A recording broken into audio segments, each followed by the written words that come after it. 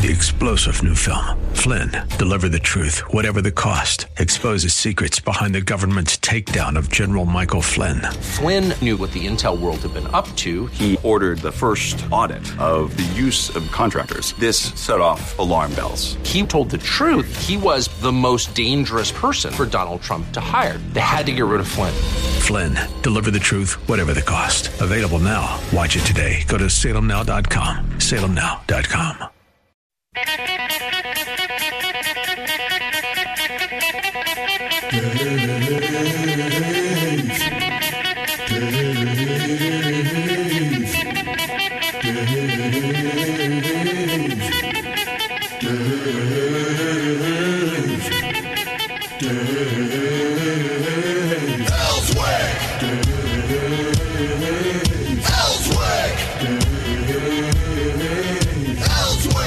All right, Tuesday, as we move towards a long weekend. Of course, this weekend, Memorial Day weekend, which confused me yesterday because I said that we're in our last full week of May this week, and that's not true. We got another full week next week, too, because it goes – I forgot there's 31 days in May, and that June 1st will be a week – it was 2 weeks from yesterday. You just want to get it over with. You're in a hurry. Yeah, I'd like to get May done. Let's figure that getting April and May were big months to get out of the way with this whole COVID-19 thing that's going. I saw where the governor said yesterday that bars within restaurants can reopen now. Now, I don't know if that means you can stand at the bar and it will, sit there and have a beer or something while you're waiting to be seated, or I don't know what all the rules are about that.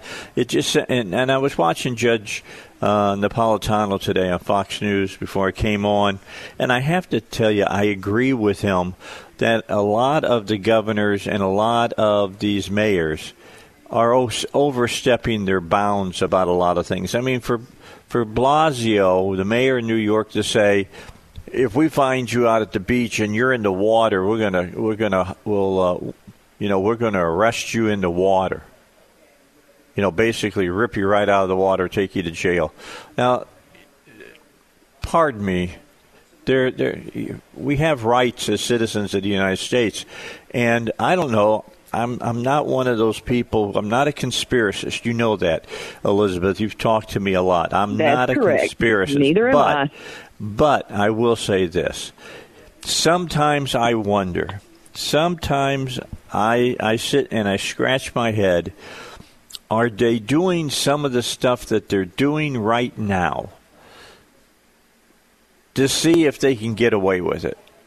You know what I'm saying? There's some of these mayors and governors that are pushing, that they're acting much more like totalitarian leaders, like Stalin or Lenin or somebody like even Hitler, like that, where they say, if I say so, it goes. I don't care what the law says. I don't care what the Constitution says. I don't care what the Constitution of our state says. When I speak, I carry almighty authority, and that's not true. And people need to push back more against that. I think there's no question that people are swarming on those ideas. I used to think that maybe people did not sit around the kitchen table late at night and think up these interlocking ideas, let me put it that way. And now I sort of wonder as well, because it seems as though maybe they are testing some waters. Well, I think they are, some of them. When you look around, it seems as though it's mostly Democrat mayors and governors who are doing all of that. I mean, really, you look across. Not too many Republicans. It's very odd. Yeah, I don't disagree with you. When you look at how the country is reopening, it's basically red states that are reopening. Some blue states have begun, but they are dragging their feet. They're going as slow as they possibly can go. And I think they understand if they do that, the economy is slow to rebound. Yesterday is a perfect example of that. I mean, we almost hit 1,000 points in one day on the the Dow. This morning we're down some, less than 200, but we're down some. But the bottom line is, I believe this economy and this country are ready to take off like a rocket ship if governors and others would just get out of the way. Who talked about pent-up demand? And I think at the time that President Trump said that, he was talking about, economic pressures, manufacturing, and that sort of thing. Now, what I'm feeling when I hear the news is people are personally tired of being restricted all across the country, tired of being restricted, tired of they can't go to the beach. Why can't you go to the beach? You can go to the grocery store. You can go to Walmart. Why can't you go to the beach? It makes no sense. Here's the ridiculousness of it. You can go to the beach in New Jersey, but when you get to the New York State line, you can't step on the beach. No. You can't. I mean, it's stupid. It's just plain stupid to have rules like that. You can also look at it, though. I mean, we're conservatives. We believe in individual freedom, and the government is there to serve us. I think the liberals and Democrats and lefties kind of think a different way, Dave.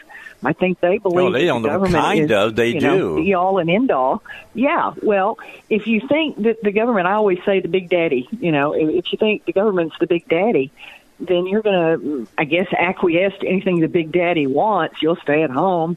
You're going to get that. Oh, Lord, it reminds me of 1984 so strongly.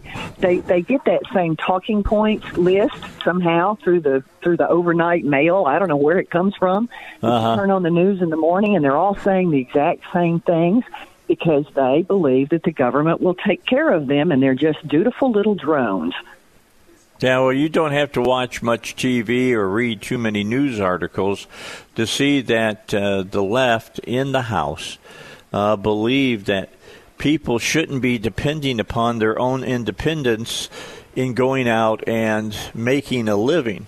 In fact, they should quit depending upon themselves and depend upon the government. Hey, look, we're going to send you another, I don't know, $1,200, $1,600 a person in your house. Oh, there's another stimulus coming, whether we like it or not. It's coming.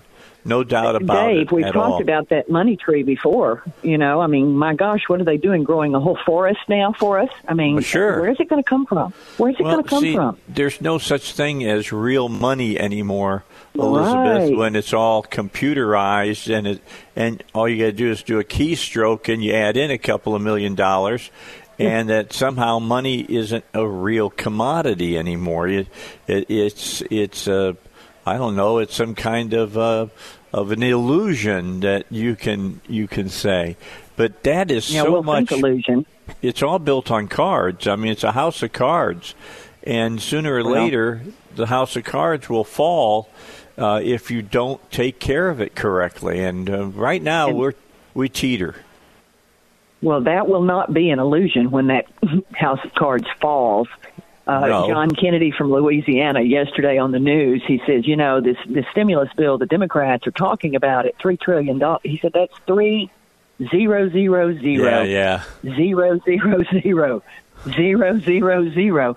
Oh my gosh, that's very compelling when he says it that way. Well, I think it's time some people put their foot down. The other thing that I think is compelling is when he sits there and talks about how many $1 billion that is. Oh. $1 trillion is like 100 billion. That's that's very scary to say the least. I can't wrap my head around even the analogies that they give about how to figure out those large numbers, and I think that's part of why the government gets away with this stuff so much is because when you make a couple $400 a week, these trillions of dollars, you just can't imagine. And so the numbers just kind of glaze, your eyes just roll up in your head. You just say, oh, well, and go on.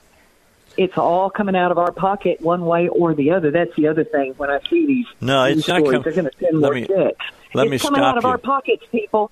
I got to stop you. It's not coming out of our pockets. It's now coming out of our children's pockets.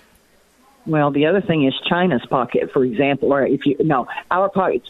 China's going to own us. Okay, that's the debt. We're going to have to go borrow money somewhere at some point, more than we already have. And the biggest country that we borrow from is our favorite country, China. So that's, but with the coronavirus shutdowns all across the world, I wonder that other countries won't be in maybe not similar situations, but somewhat similar situations. Everyone's down. Where is anybody going to go to get extra, resources, extra money, extra whatever? Where are they going to get it? All right. It's China's winning this war. 16 after 6. Well, China is as in bad a shape as everybody else. I mean, if it all goes down the tube, it all goes down the tube. And at that point, the only way that it is determined on, who's going to run what country is who can protect themselves the best. Well, that would be us. Yeah. Well, Thank right you, now, President Trump, for rebuilding the military. But China's close behind us. I mean, it could get into a push came to shove. It would not be fun. All right, 17 after 6. Elizabeth's here. She'll be with us during the first hour. Then she takes a little break to let the Bible guys come on, and then we come back for the final hour. We got some things to talk about. Not a lot of big breaking news today, but we'll talk about some things that are hanging out there. I'm going to leave the door open for you to get involved in the show today. 823-0965. 823-0965.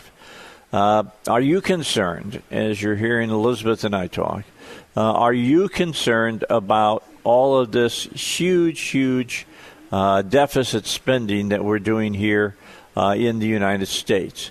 Are you concerned that governors and mayors and whatnot, people, quote, that are in charge, are, basically ignoring the Constitution of not only their state, but of the United States? Does this concern you as well? And how close are you about to, flipping them the bird and said, I'm going to do what I want to do anyway? 18 after 6, a break on the Dave Elswick Show, and then we return. Well, Senator Kennedy down in Louisiana, as we heard a moment ago, Elizabeth was referring to him with his statement about how many zeros there are in $1 trillion, and we're spending multiple trillions of dollars. Also made another statement yesterday dealing with this $3 trillion package that Pelosi came up with here was it over the weekend that she came up with it, and she brought it to Congress on Monday, and they passed it. It's dead on arrival. It's deader, as Senator Kennedy said, it's deader than a fried chicken. So we're going to here's something else he had to say about a $3.7 trillion package. House passed a $3 trillion coronavirus relief package late Friday night. This is the largest in congressional history. Now it heads for the GOP-led Senate, where my next guest says it is as dead as fried chicken. Louisiana Senator John Kennedy serves on the Senate Judiciary, Budget and Banking, Housing and Urban Affairs committees. He also chairs the Appropriations Subcommittee on Financial Services. Senator Kennedy, it's great to see you this morning. Thanks very much for joining us. Tell me about this $3 trillion bill. Your colleagues in the House have passed it. Why do you say it's as dead as fried chicken? It's $3 trillion, for one thing, every penny of which we would have to borrow. That's $3,000,000,000,000,000,000,000. It's not going to pass the Senate, nor should it. My fellow Republicans in the Senate have tried to see things from the Speaker's point of view, but we can't get our heads that far up our rear ends. And I think any fair-minded American would agree once they read the bill. There are things in this bill that have nothing to do with coronavirus, Senator. And, you have to wonder. I mean, maybe they're saying let's not waste a crisis opportunity, but money so that marijuana companies can do banking, money for illegals coming into the country and having services. I mean, the list goes on. Tell us what you see as the most sort of damaging here in this bill that is not helping anybody related to coronavirus. Well, it's not a coronavirus bill as much as it is an effort by the Speaker and her colleagues to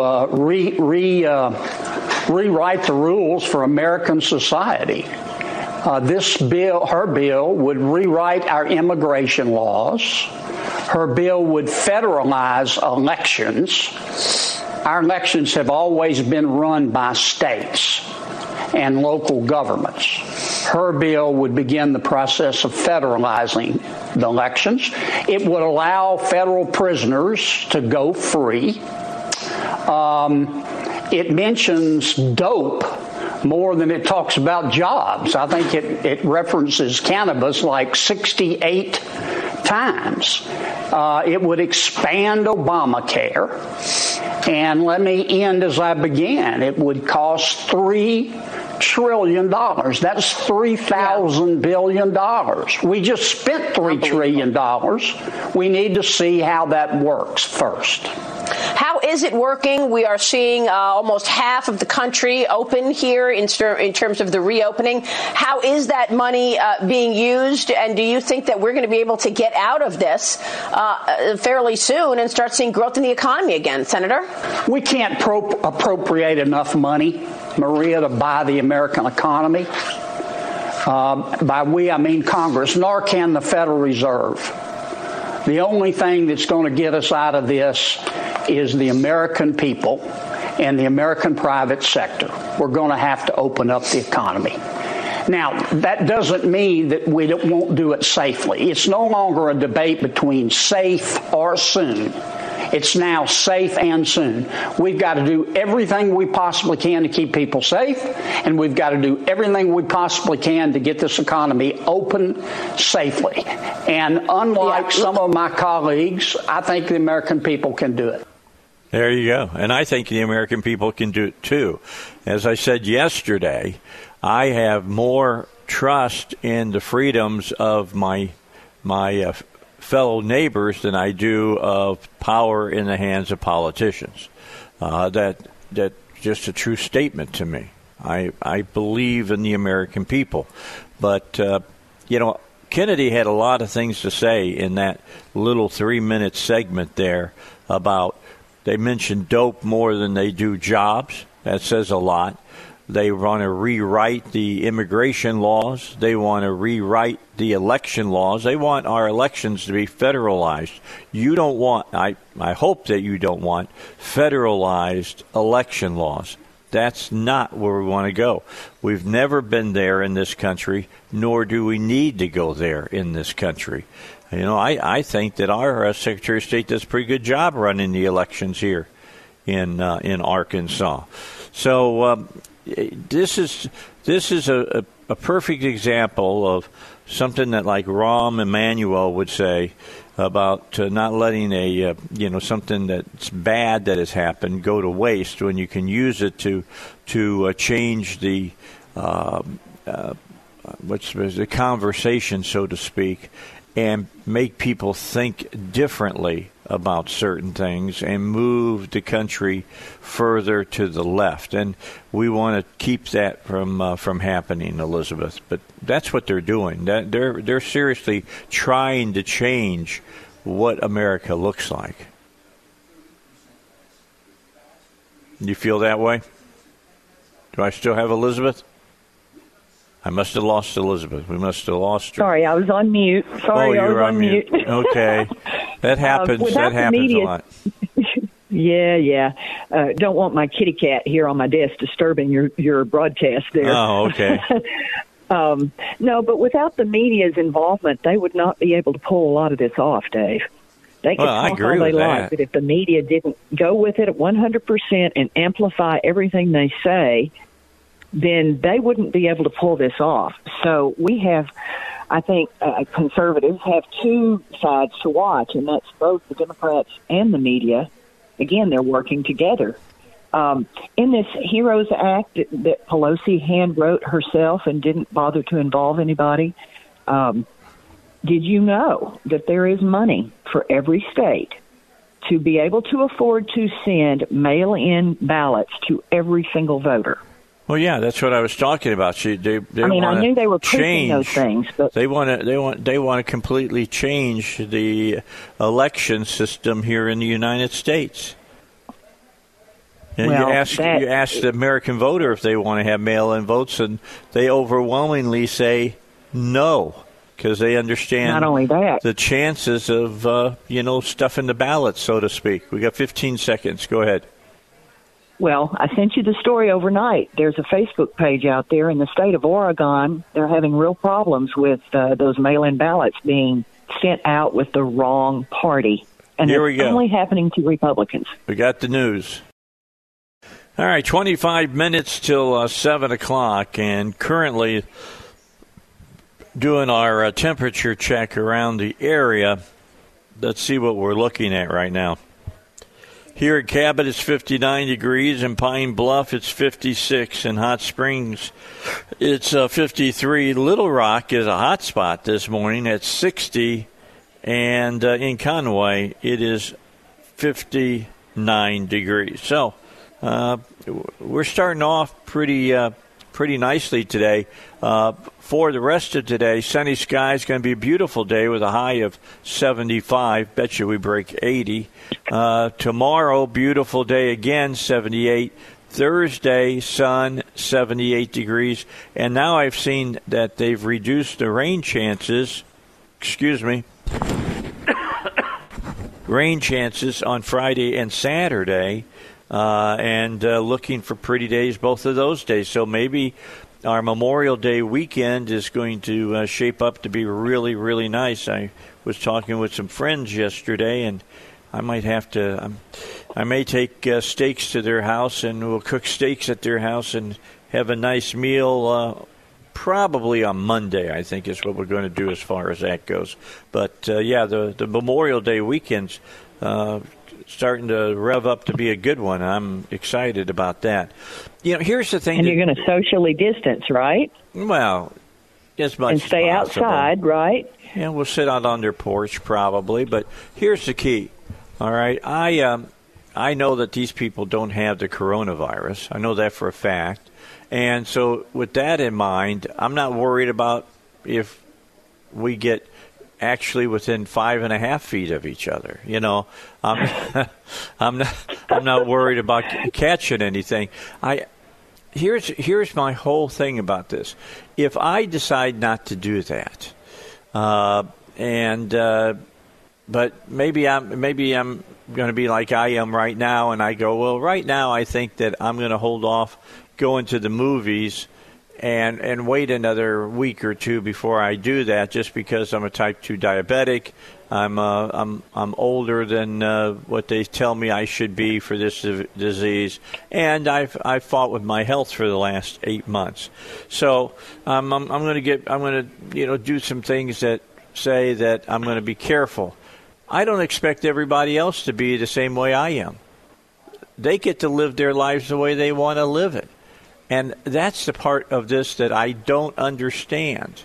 I mean, telling everybody that you got to do this, you got to do that just makes me, I can institute a 6-foot perimeter around me. I saw a bar that did it really nicely yesterday, was talking about them. They had like these walkers that people, and they put on a inflated inner tube over top of their heads, and then they walked around, and you had to stay 6 feet away from everybody. Yeah, you can do that. I'm just saying, to me, it's a whole thing about let people live the way they want to live. Look, there's people who've been out there and all during this, Elizabeth, have said this is nothing but a hoax. It really isn't. It isn't really real. And now they got they get COVID-19 now, and they're being quarantined or they're in the hospital. They found out real quick that it wasn't some kind of a joke. Let's talk a little bit yesterday. Go ahead. Well, in the beginning, and I keep wanting to say this because it's like we never think about yesterday. We don't think about tomorrow. We always look at what's at the end of our noses. When this thing started, we didn't know. Nobody knew. China made it clear, made that happen for sure. But we didn't know what to do to take care of the problem. So with the information that we had, we instituted some measures that dramatically changed the number of people who would have been affected or who would have died in our country. That's one of the stories that the media doesn't talk about. I truly believe, I don't know that those numbers in the beginning were entirely accurate, but I know that the numbers we see today are still dramatically lower than what would have occurred had we not tried to stay home at least for a brief period of time. Now, they could not have said on the front end, it's only going to be, 3 days or whatever it was.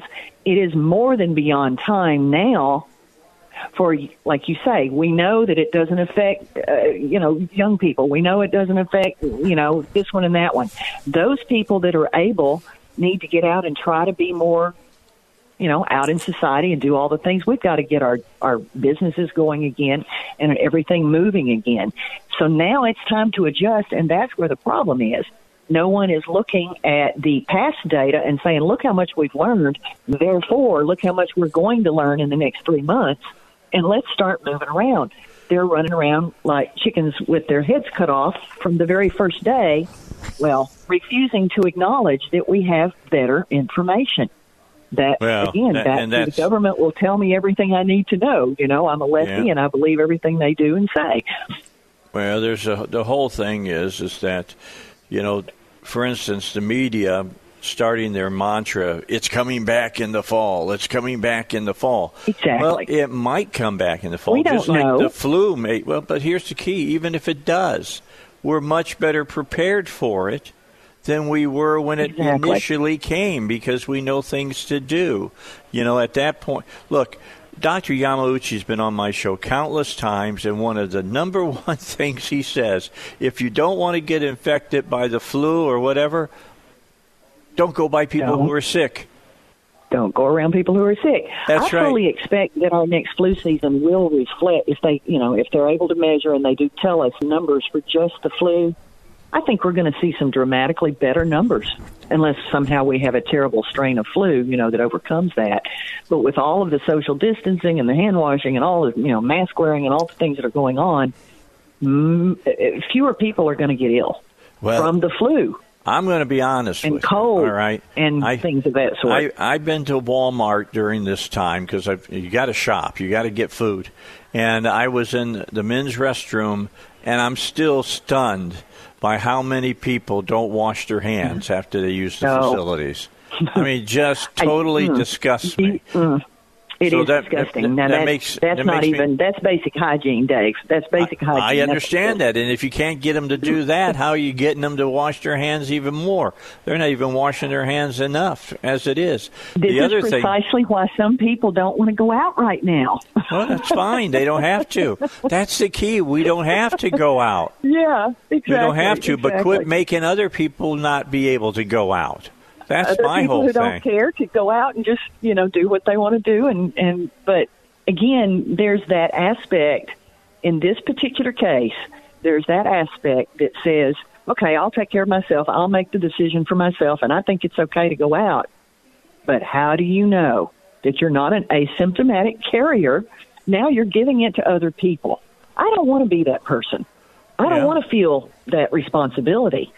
That's not fair, as the left likes to say all the time. That's not fair. Life, and what do I always say? Me above everybody else. What do I say about life? Life's not fair. Life's not fair. That's right. Life is not fair. It just doesn't work that way. And for everybody who's trying to always level the playing field, you can't do it. It doesn't work. And here's the other thing, and I wanted to talk a little bit about this before we go to this last break that we got. And it happens to be with the vaccine. Yesterday, the the Dow almost jumped 1,000 points. I mean, it was about 900 points shy of that, but it was flirting with it for a while.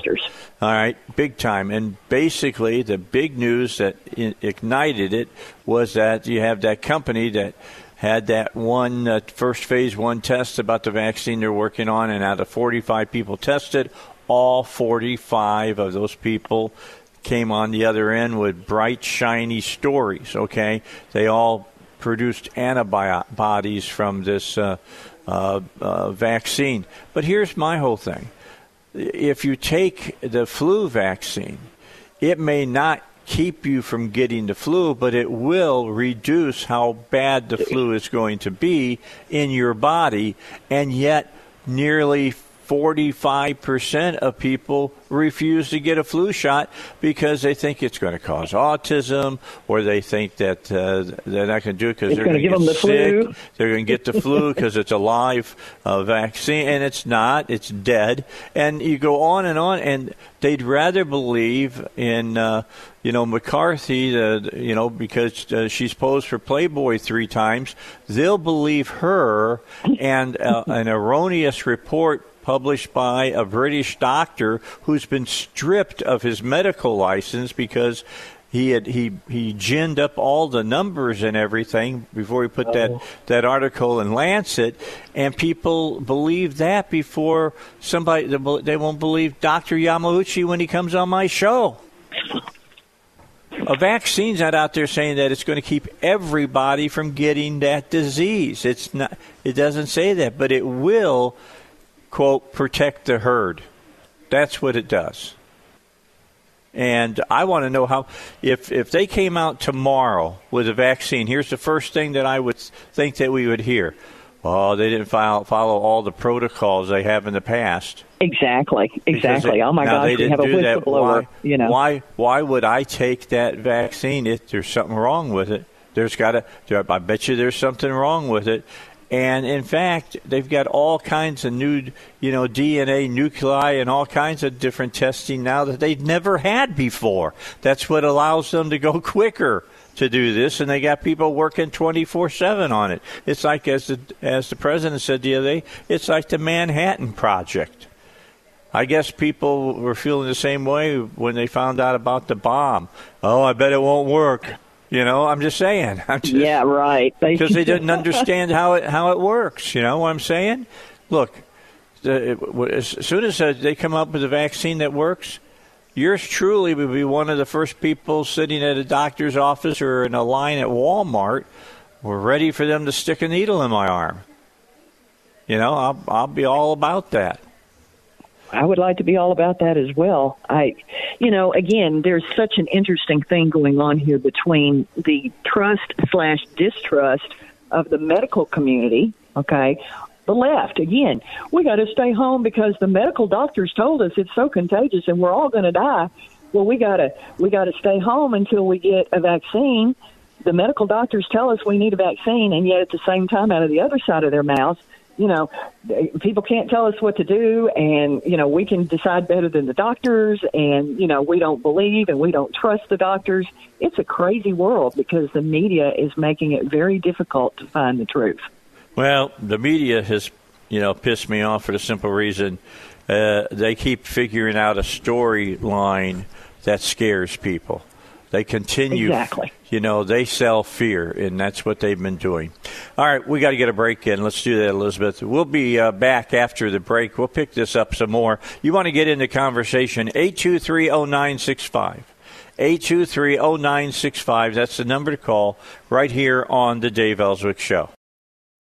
All right, back with you. We've got about 9 minutes remaining. I want to go back and talk just a tad more about what are you going to do when they get the coronavirus vaccine, the coronavirus 19 vaccine. Are you going to go get it, or are you going to make an excuse not to get it? Are you going to say, well, this and that, and they rushed it, and it's not as trustworthy as other vaccines, and we all know we all know that it gives our kids autism and here's one for you. Everything else. I mean, there'll be mountains of excuses, and because I've already seen them on Facebook. I'm sure you've seen them as well, Elizabeth. People say, "Well, they get the vaccine, I won't take it." I've seen it. Well, President Trump has announced that he intends to help use the military to help distribute these massive. It's a massive effort to get everybody, a vaccine out to everybody quickly. He's going to use the military, our greatest tool for that. Oh, my gosh, I will not have anything to do with that vaccine because that's clearly practicing for a military takeover of our country. I mean, come on. That's what your military is supposed to be doing. For that. Yeah, that's what the military is here to help us with. Come on, you either believe in our country or you don't. I don't understand conservatives who insist that they totally believe in our country and they're so totally consumed with all of this. I call it conspiracy theories. Yeah, I agree. There's one that particular people have seen about the pandemic that I'm sure if you haven't seen it, where you been? Because I keep getting people that are Facebook followers on my Dave Elswick show, and I bet you I get 3 of those a day. I know. Watch this right now before they take it down. You got to see this documentary. This doctor knows what they're talking about. You really ought to pay attention. Yeah, take it. There's a reason. See it now before they take it down. Well, it has been taken down. In this case, I think for a fairly appropriate reason, although, it's part of the big tech takedown. Yeah. It's but you know what I'm saying. Promulgating false medical information, which is true in this case. This is actually true, unlike the stories about hydroxychloroquine that were true, but the media deemed them false and took them off social media. Isn't it funny about that drug that everybody is attacking? That's where this whistleblower came at, that he was upset about, because Trump made the statement that he had read that it was a legitimate drug to be used. And in fact, now we found out that the president, in conjunction with his own personal physician at the White House, is taking that and zinc as a preventive drug. And everybody, kind of shut everybody up a little bit, because, you're telling people to do this and do that, and you can't keep doing that. If you keep doing that, how crazy are you? That kind of thing. You've heard the people. I mean, of course I have. And, of course, then Ms. Pelosi decides that she would rather be our president's personal doctor, and she's going to comment on his medical conditions and decide whether it's appropriate or not for him to take it. What happens to the my body, my choice thing? That's right. My body, my choice. That's always their mantra. Oh, boy. I think the president, the president's doctor is considered one of the best doctors in the country. They don't just put anybody in there to take care of the president, because he does hold a place of importance in our government. And this doctor has prescribed this malaria drug in tandem with zinc. And the president not showing any problems taking it at all. And, Neil Cavuto went off the deep end yesterday about that. I mean, absolutely off the deep end. But it was before. Because they don't have anything better to do. Yeah, and here's the thing. It was before Neil Cavuto found out that the president was taking the drug. I mean, he's saying, "Oh Lord, why would you be telling people to do something that could cause their death and blah, blah, because the president's taking it, all right?" Oh, he went off on it before he found out? That's correct. Gosh. Yeah, Neil Cavuto ended up looking like a dummy. He really did. Oh. And the people who were posting on the story looked like dumbasses as well. But they're talking about how Cavuto is a lefty and he needs to be on CNN. And I'm going, what Neil Cavuto are you watching, man? You trolls, go away. I mean, if you got something serious to say and you got some proof about it, I'm willing to listen. But you just get on there and say, well, he's a lefty, he's a commie. Yeah, no, he's not. Come on. Well, you got to think about it like this too. Just kind of a little thought exercise. What if Trump had come out early on and said, you never want to have anything to do with hydroxychloroquine. It's a horrible drug. It's not good. Would things have swung the other direction? I kind of wonder that they would. Oh, sure. The media would have done a story saying many doctors are saying that it's a viable treatment. I mean, sure, that would have happened because that's the way it goes with Trump. Because that's the only reason they're doing this now, is that Trump said it. If he says the sky is clear, they'll say there's clouds. If he says the sky is cloudy, they'll say, no, it's clear. Sun's shining bright. It's just the way it has been, and it's going to keep that way. President's going to get reelected, and it will be for another 4 years. That's what's going to happen. The president. Yes, he will be. He will still be the president. I don't buy all these stories that I'm reading because you can see the misappropriation of logic in them, that the Democrats are not only going to win the House, they're going to win the Senate. That's not going to happen. I'm just telling you that's not going to happen. And that here you go from your Facebook. Yeah. Just as the flag in your picture says liberty or die, I will not get the vaccine simply because of my right to liberty, just as President Trump can choose his own treatment. That's right. That pretty much encapsulates That's why I say president. Liberty. It's what Patrick Henry said. Give me liberty or give me death. You give me the right to run my life, or you might as well shoot me now. It's the truth. If the media would give us accurate information to make better choices, we are capable of making good choices on our own here in our country. Yeah. Anyway, I haven't heard from my friend Lars out in Oregon. If I do, I'll let everybody know. We'll get him on. Don't forget, we got Rush coming up bottom of the hour at 7:30. We've got the Bible guys coming up right after the news at 7 o'clock. They'll be with us. Haven't had a lot of questions this week. If you got a question, remember to send it to BibleGuys@SalemLR.com. That's BibleGuys@SalemLR.com.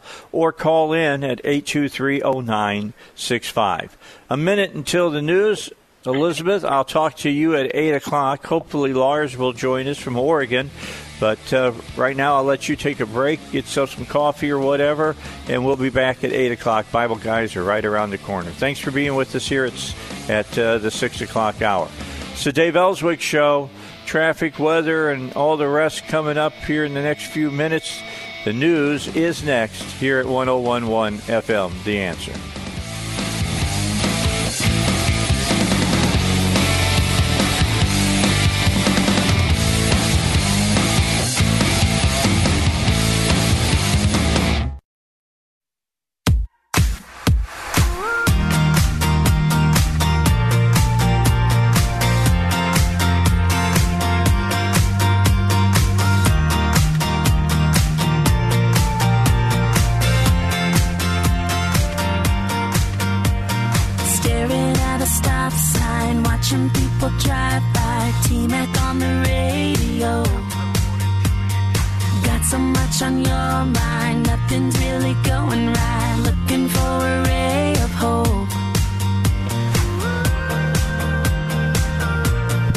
Bible guys are in this hour, and we got Scott Stewart here, pastor of Agape Church here in Little Rock, and of course Steve Hest is here with us as well.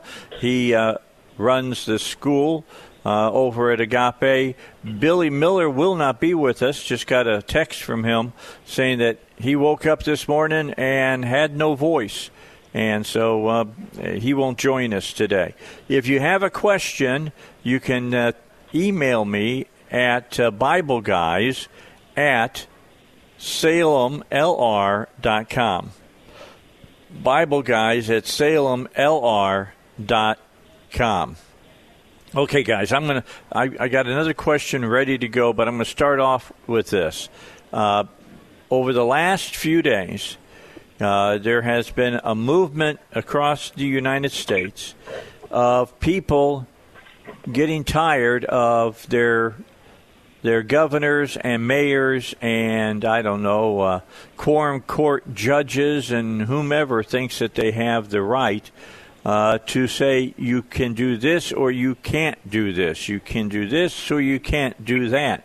You got to stay home. You can't go out and do. I mean, in some of these, our governor didn't say to people of Arkansas, you must stay home. He did not say that. He asked people to stay home, and a lot of us complied with that. We were not forced to stay home. In some states, for instance, in California, you can't be outside your home. I mean, it's the law. Michigan, you can't be out. It's the law. So, are you all getting, as far as church goes, are you in the pulpit getting tired of this now, Scott? Are you guys starting to ask questions of the governor about things like this?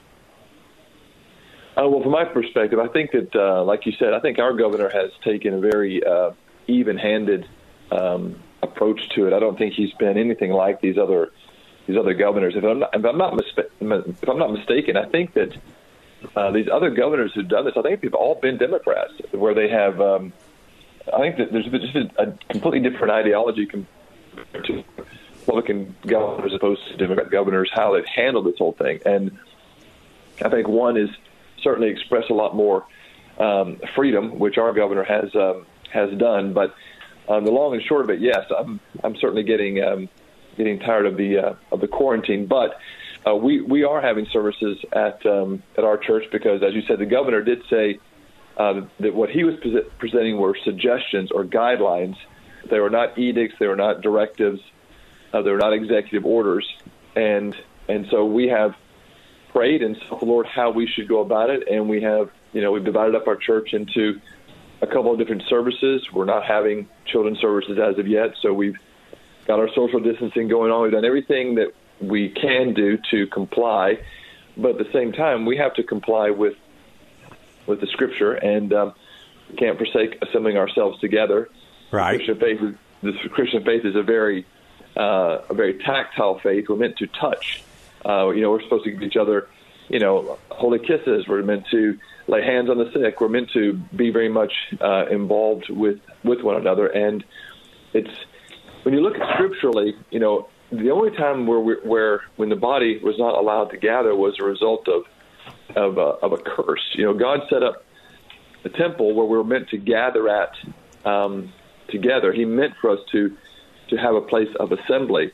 The only time the assembly was taken away when the temple was destroyed was when there was a curse. So not being able to assemble is a result of a curse. And so I think that we need to move as quickly as we can to get things back to some semblance of normality on the part of people. And we also face the fact that habits develop quickly.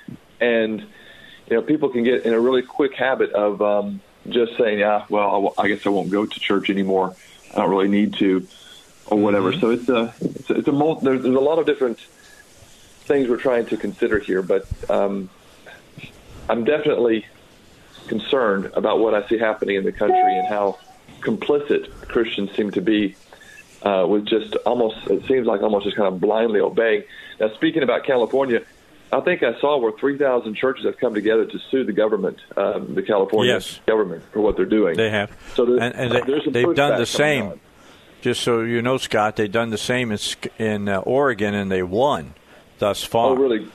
That's great. So there's starting to become some pushback on the parts of churches because I think there's a lot of hypocrisy and double standard. I mean, if you're going to allow abortions to keep going, and you got to get a lot closer than 6 feet to do an abortion, and and you're okay with that, but you can't go to church, or you're okay to do a lot of other things, but not attend church. It almost begins to feel like it is an attack in some way against the church, but. There's so many conflicting news reports. That's where we as the people of God just have to pray and obey. So what do you think? What do you think about the mayor of New York, de Blasio? He seems to be an anti-Semite to me. Is he? Do you think he is? Go for it, Steve. He's been attacking the Jewish people. Yeah, he's been very inconsistent as well with where they want to hold things down and how they how they specifically went after that one Jewish funeral, but then they opened up offering meals to the Muslims during Ramadan and allowed them to come down and gather and all that kind of stuff. So it seems to be that, He seems to be a little anti-Semitic in some of his responses, and I won't say it the way I was going to say it because that would be just demeaning. But I don't care for the man, and I hope he comes to know the Lord. Yeah. Well, as we say, de blah blah blasio. I mean, he talks a lot, doesn't say anything, but he talks a lot. So blah blah blasio. Yeah, and so he came out and he did say he especially singled out churches and synagogues, and he said if you open up, then we will shut you down permanently. Yes. And he didn't mention mosque in that whole thing, but he did mention the churches and synagogues. So if you're going to start up, they're going to shut you down permanently. I mean, I don't know how.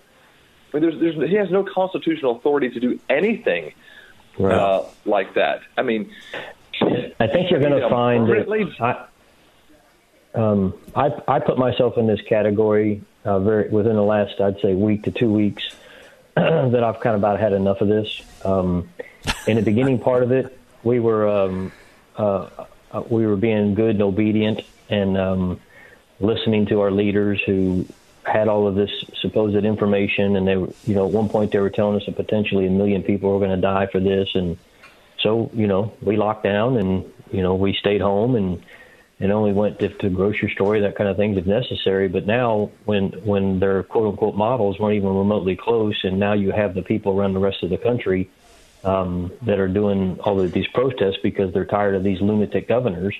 I think it's kind of at the point where they better figure something out, because there's a whole lot more guys like me that are going, look, we tried to be nice. We tried to be obedient. We were trying to be good stewards. We want to be kind to our brothers. We want to make sure that nobody else is going to get sick. But you guys have been flat wrong in a lot of this, and we're done. And I think we're moving that way. Yeah, it seems to be that we're moving that way. I don't know if you saw this or not, Dave. I'm sure you did. You're much more in tune than I am. But, whenever Fauci was actually being testifying before the Senate, that Rand Paul, who's actually a medical doctor, was questioning him. And after the questioning, the CNN comes in and says how unqualified Rand Paul was to question Fauci in that way. He's not qualified enough to do that. And then they turned around and they appointed Greta Thunberg to an expert panel on coronavirus. Yes. I mean, yes. What kind of a lunacy is going on over there at CNN? Your operative word was correct, lunacy. Yeah, because that's exactly what it is, and they definitely have a narrative that they follow, and they're going to continue to follow it. And it's like they're all behind Pelosi on her $3 trillion, quote, coronavirus heroes bill. But the bottom line, it doesn't do much for coronavirus, but it sure does a lot for a lot of the people who support the Democratic Party. Right. But Trump isn't going to sign that, is he? It won't get past the Senate. Oh, no. It won't get past the Senate. It as Senator Kennedy from Louisiana said, it's as dead as a fried chicken when it gets to the Senate, as far as that's concerned. And I agree with Senator I particularly liked the rest of Mr. Kennedy's comments there. About the Republicans couldn't get their heads up their anal canals. We were in that far. Yeah, he said we couldn't get our heads up. Yeah, we were trying to understand Pelosi's bill, but we couldn't get our heads up our butts as much as the Democrats have done.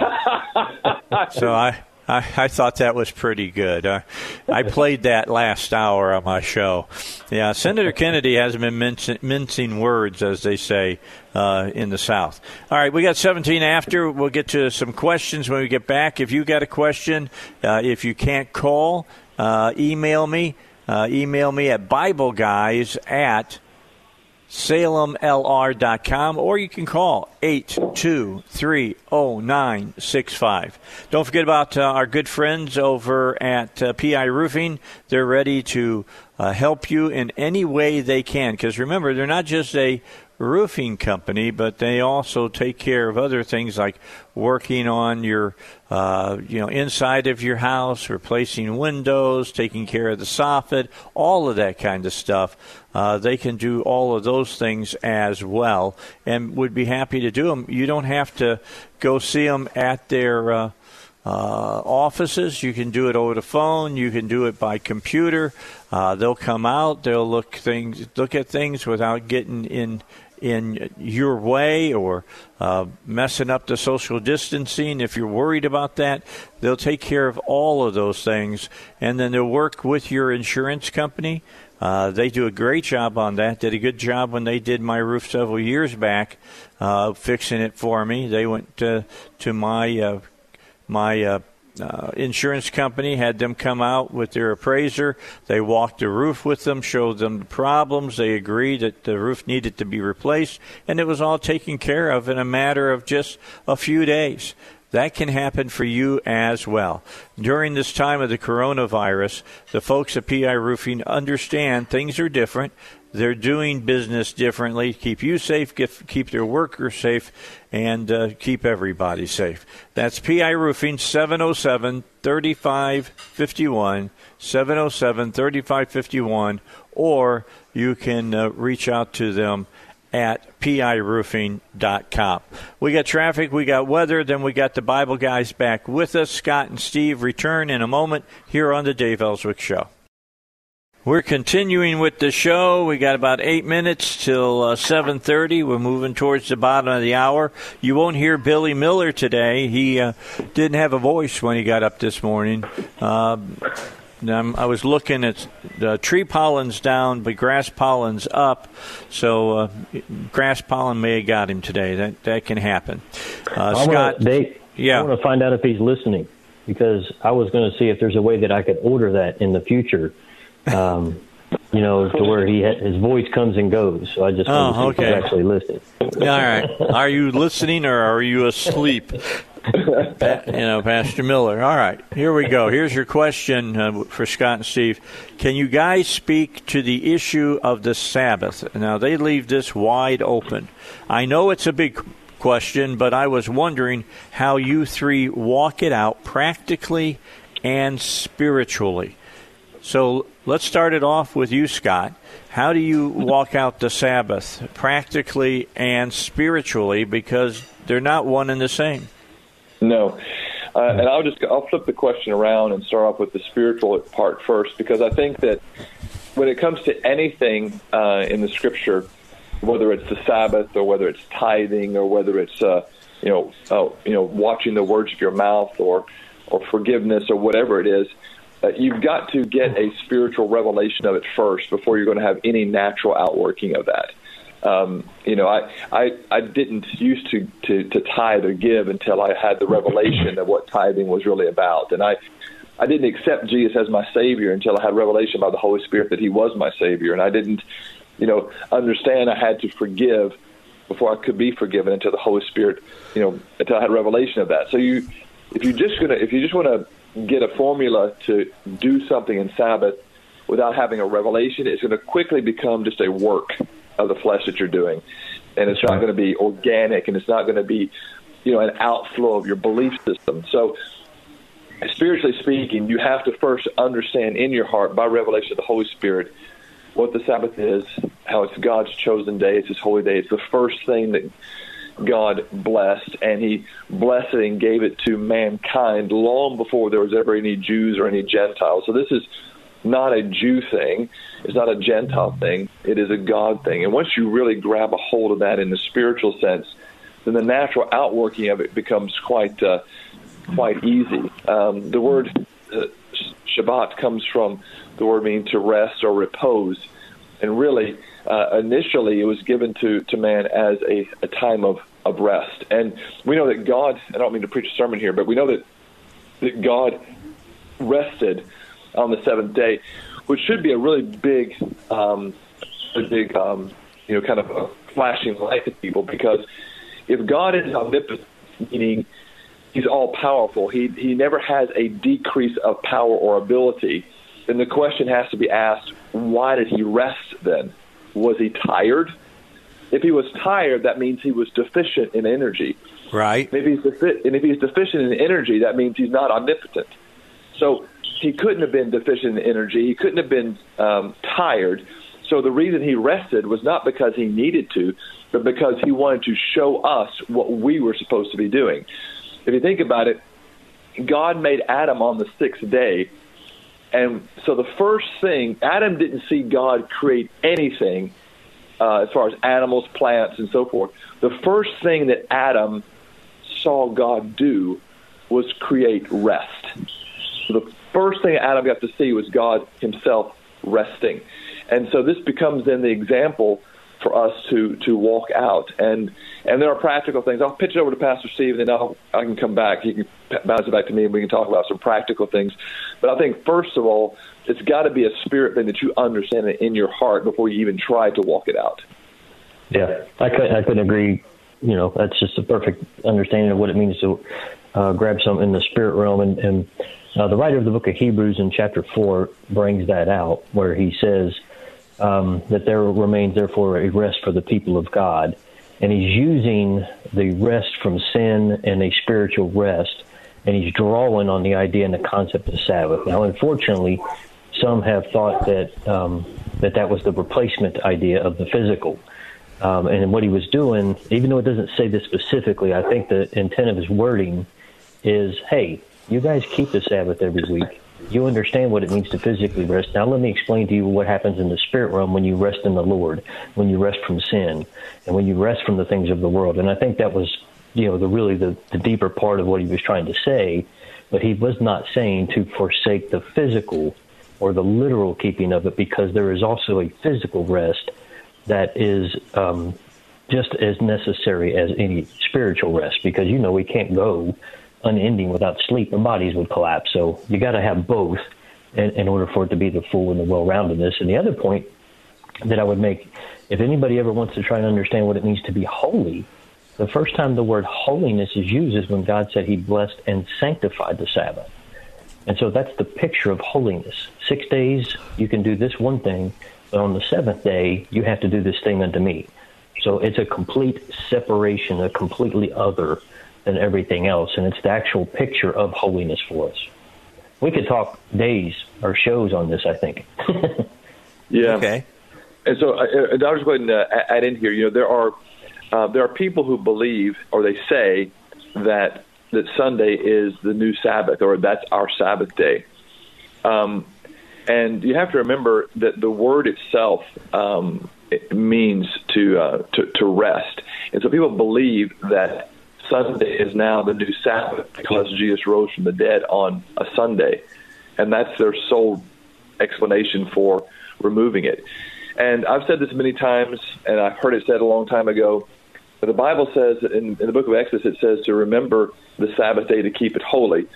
And this minister said, it's interesting that the one command that God told us to remember, the evangelical world says, I'll forget about it. Yep. So it is. We have been told to remember this day and to keep it holy, but we're being told by our ministers, forget about it. It doesn't have anything to do with you, because Jesus rose from the dead on a Sunday. Jesus rose from the dead on a Sunday. That is true, but it's because he was keeping the Feast of First Fruits. He wasn't trying to change anything that his Father had already put in place. He was merely, as a good Jewish boy, keeping the Feast of the Lord, which was the Feast of First Fruits, which was what Resurrection Sunday was actually all about in the first place. All right. I need you to hold your thoughts.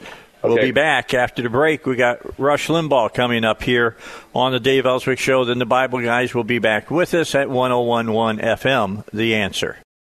All right, back with you. 26 minutes until 8 o'clock. The Bible guys are here. You got a question, send it to me at BibleGuys@Salem, SALEMLR.com. We've been talking about the Sabbath here in the last few minutes. Most evangelical churches today meet on Sunday, and will, and the pastor, as we were talking during the break, it's interesting. you got the commandments, the 10 Commandments, but we tend to ignore one of them. Just totally ignore it. That doesn't. No big deal about that, about keeping Sabbath. So what is it about that amongst the evangelical Christian church today that ignores the Sabbath? And a lot of that goes back, hundreds, if not thousands of years ago, dealing with the Sabbath. And it was it was taught in the Jewish religion, and for some reason, when Jesus rose from the dead, it's like the Jewish religion didn't matter even anymore, even though Jesus was a Jew. I mean, that's the biggest dichotomy that I don't get about all of this, is that people who speak against the Jews and all kinds of stuff and hate the Jews. Jesus was a Jew, folks. He wasn't a white guy walking around in the Middle East. He was a Jew. And he lived a Jewish life. He walked around dressed like the rabbis did because he was a teacher. Yep. That's what I don't understand it. We have so whitewashed Christianity at times that it's really disturbing to me that we've done it. Mm-hmm. Yeah, the Scripture says that we are to be conformed into His image, but we have worked very hard to conform Him into our own. And, yeah, that's true. Yeah. So we've made him more and more Western, more and more American, as opposed to us as Americans becoming more and more Eastern and more Hebraic. That's the trajectory. That's the way we're supposed to be going. But even once the Messiah rose from the dead on Sunday, as we said, we did that to keep the Jewish feast of first fruits, not to inaugurate a new day of worship.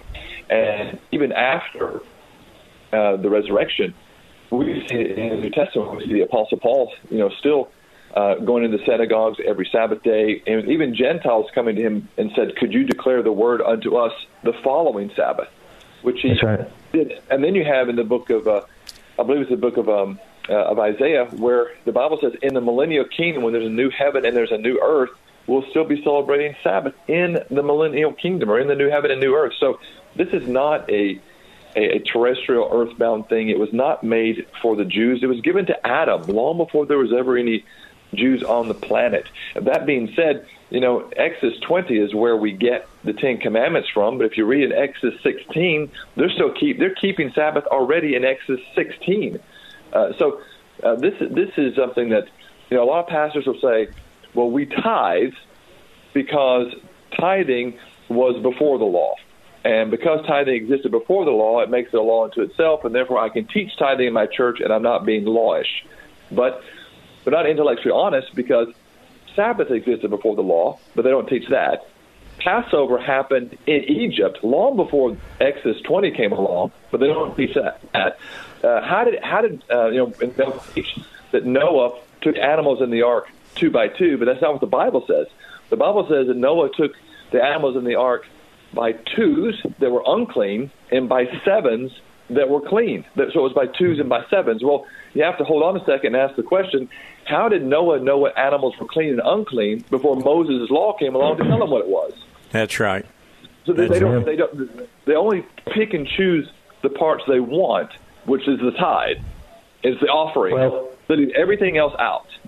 That's right. And the other part, and you have to ask yourself why. And it's not to blame pastors or church denominations or anything. It comes down to the enemy knows that if we ever grab a hold of the meaning of the Sabbath and we both keep it spiritually and physically, and if we worship the Messiah, worship God in the Passover, in the first fruits, and in Pentecost and all of the feasts, and from a Hebraic concept, that there will become more faith and more power in the body, and there will be less division. And when we had the question, if we had the question we had a week or two ago that asked about why we were in more unity, and one of the things that Pastor Scott said is because we study from this perspective, and we understand that there are things that are important and things that are not important, and then also it just clearly answers questions when you put everything in that context of its Hebraic foundation. It eliminates the things that people tried to wrestle through for centuries that didn't know this. So that's why all of it in all of its totality is so important. Sabbath and feast and Hebraic thought is all so important to understanding our faith. Well, it goes back. I mean, look, they were meeting on the Sabbath, the Christians, the people who believed in Jesus from the very beginning when he walked on the earth. There were thousands of them that believed in who he said he was. And they were worshiping on Saturday. They were meeting at the synagogue on Saturdays. They weren't meeting on Sundays. It was only 300 years later that when Constantine came in as the Roman Empire, and for some reason, and all I can say is that the father of lies got involved in it, they were convinced that, no, we're not going to meet on Saturday. That's too Jewish. We're going to do it over here on Sunday because that goes along with Jesus rising from the dead. That's all I can come up with on it. And they swallowed the lie.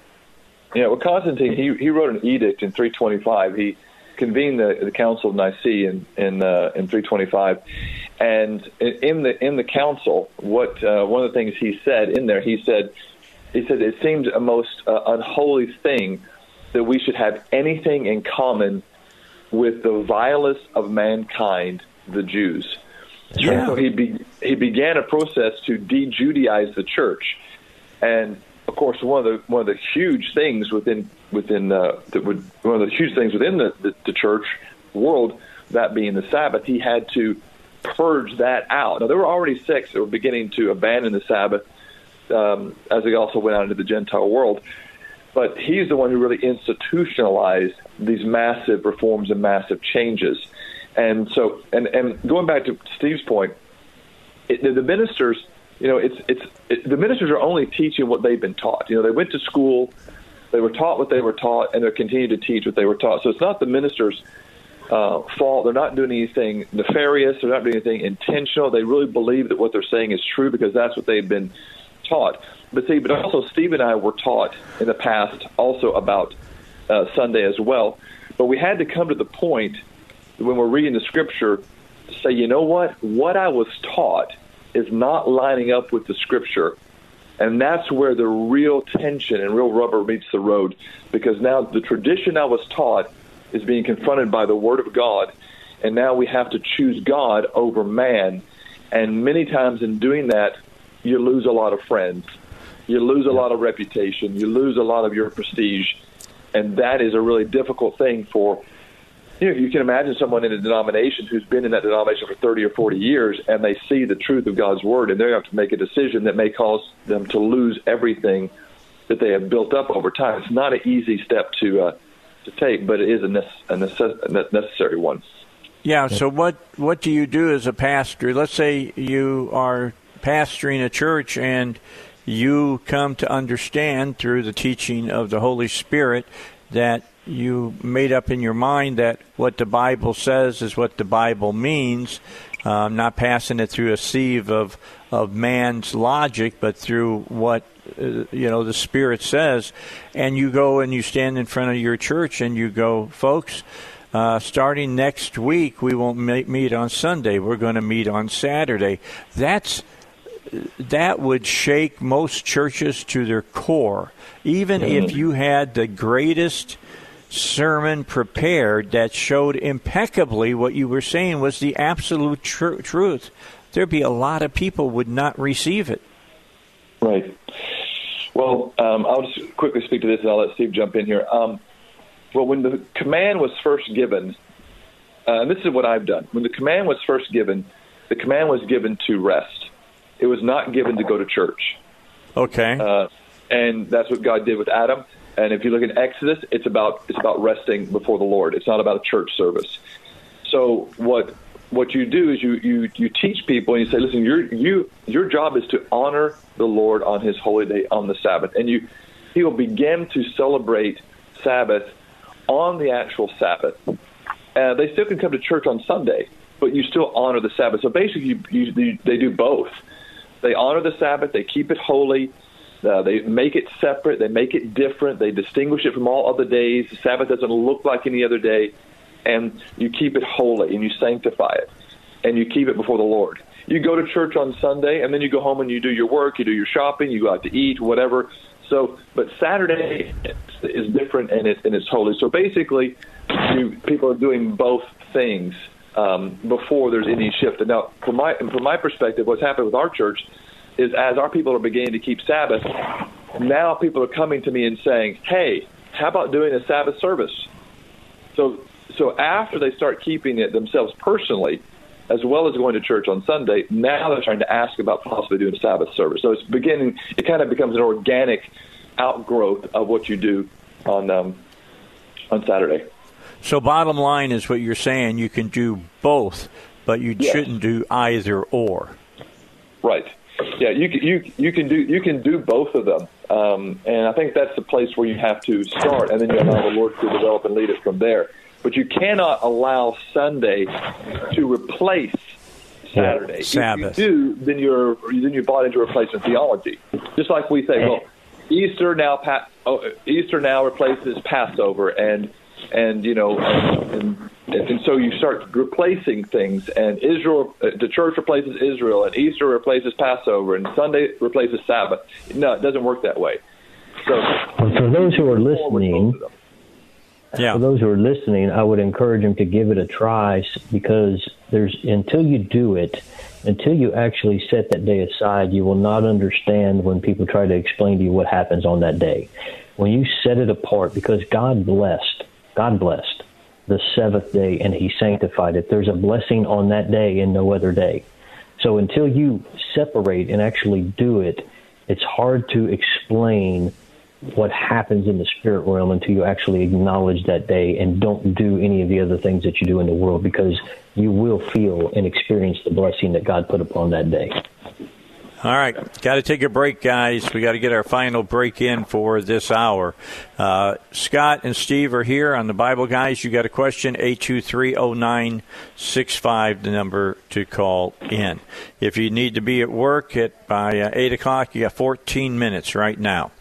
96% of Americans, that's 96%, claim their Social Security benefits at the wrong time.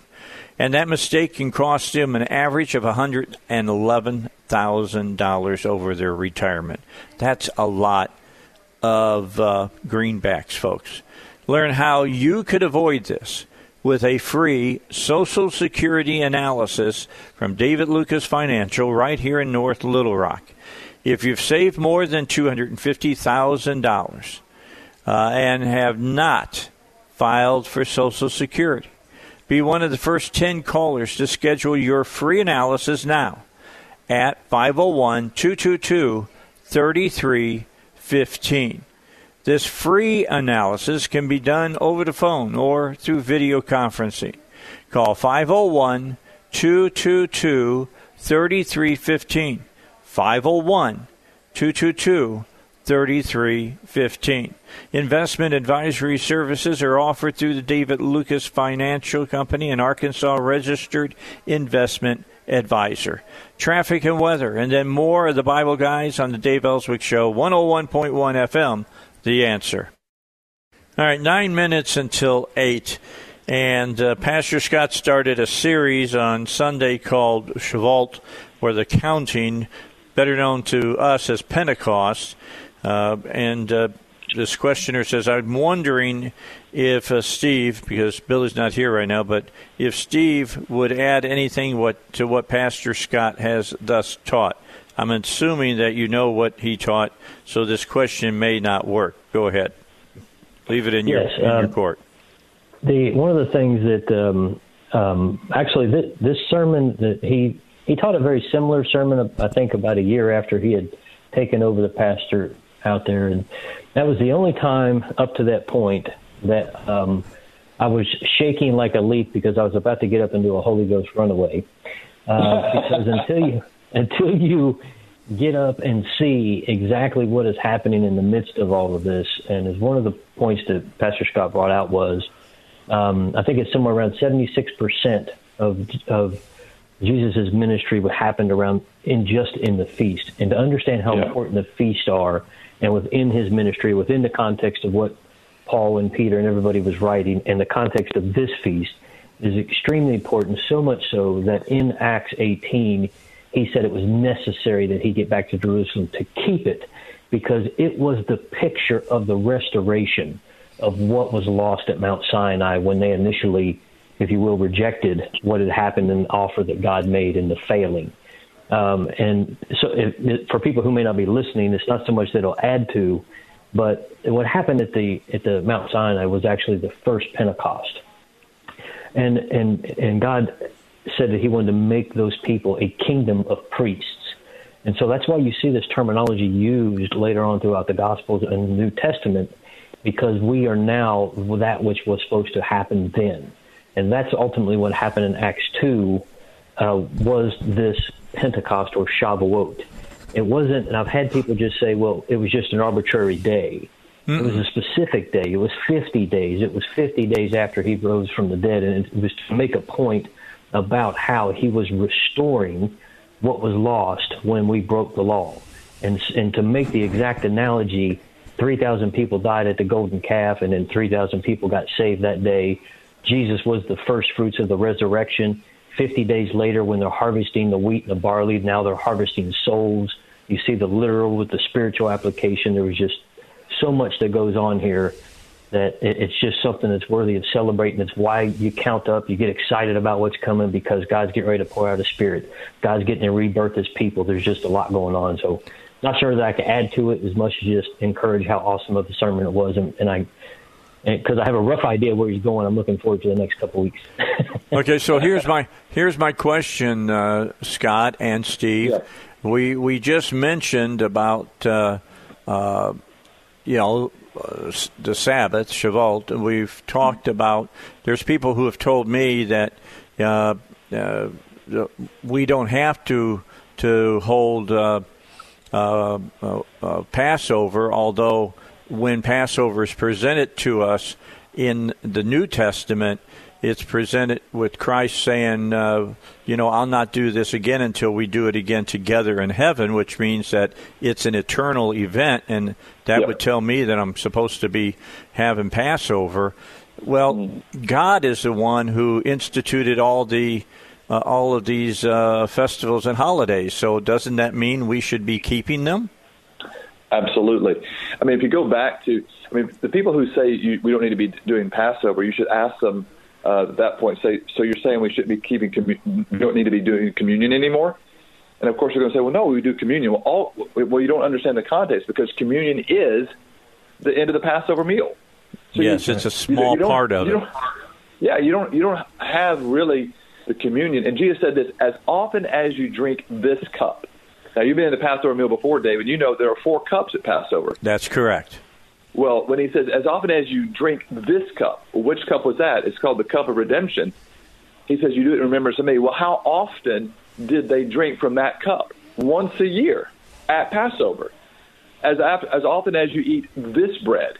And what was that bread? It was a special bread that was produced once a year, that was wrapped in a bag and broken and pierced and all that. That as often as you eat this bread. Well, how often did they eat that bread? Once a year at Passover. Communion is the Passover meal. So people who say you don't do Passover, then you can say, well, what you're saying is we don't do communion anymore because it's the same thing. But because we're so disconnected from our Hebraic root, we don't understand that. And that requires, of course, education. But going back to this feast of Shavuot or Pentecost, think about this. The post-crucified, post-resurrected Jesus.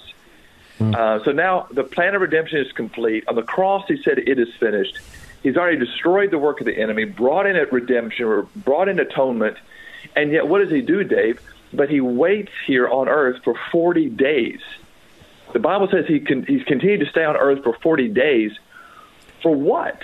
Mm-hmm. What's he doing here? There's nothing left to do except to count, as the Bible commanded, count up to the arrival of Pentecost. And what does Jesus do? Right as he's about to ascend to heaven, which he did on the 40th day, he said, go to Jerusalem. Now, he's telling this to the post-resurrected group of people. He says, go to Jerusalem and celebrate the Feast of Pentecost, and on that day I will pour out the blessing. So that was my paraphrase. He didn't say it quite like that. But he tells them to go to Jerusalem and to wait from the promise. So he goes to heaven, and he doesn't send the Holy Ghost on day 1 or day 2. He waits 10 days before he sends the Holy Ghost. Why? Because he's waiting in heaven for that 50 days to roll around to pour out the Spirit. That means the first thing he tells the New Testament church to do is celebrate Pentecost, celebrate Shavuot. Not only that, but in heaven, the chronology of heaven is turning on the feast of the Lord. That's why he doesn't send the Holy Ghost the first day he goes to heaven. He waits 10 extra days before he sends it, because heaven turns on these calendars or these feasts of the Lord. So if heaven is celebrating Pentecost, Shavuot, if that's the first thing he told the New Testament church to do, then you better believe we should be doing it today. But I guarantee you, Dave, this time period will come and go, and the vast majority of churches won't even mention that Pentecost has been here. Well, I get a question.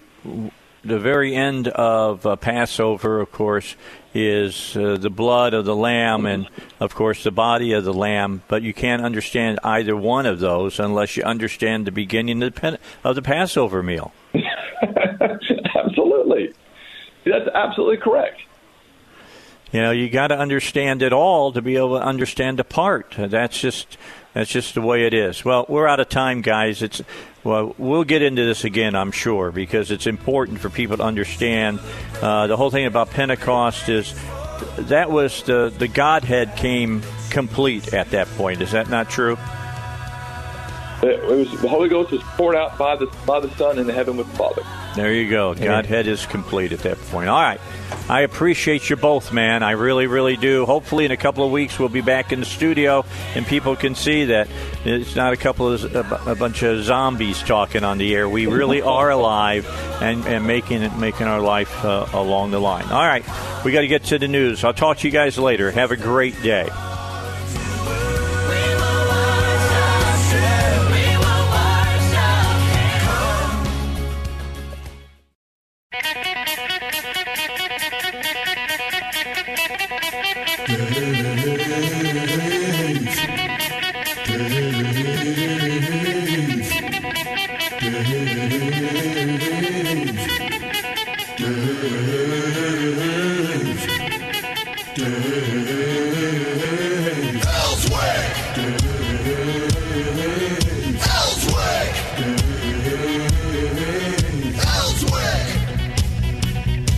All right, let's get back here. Final hour of the Dave Elswick Show. If you weren't with us in the first hour, and many of you probably weren't, you may have been tucked snugly still in your bed, sawing them off, as so to speak.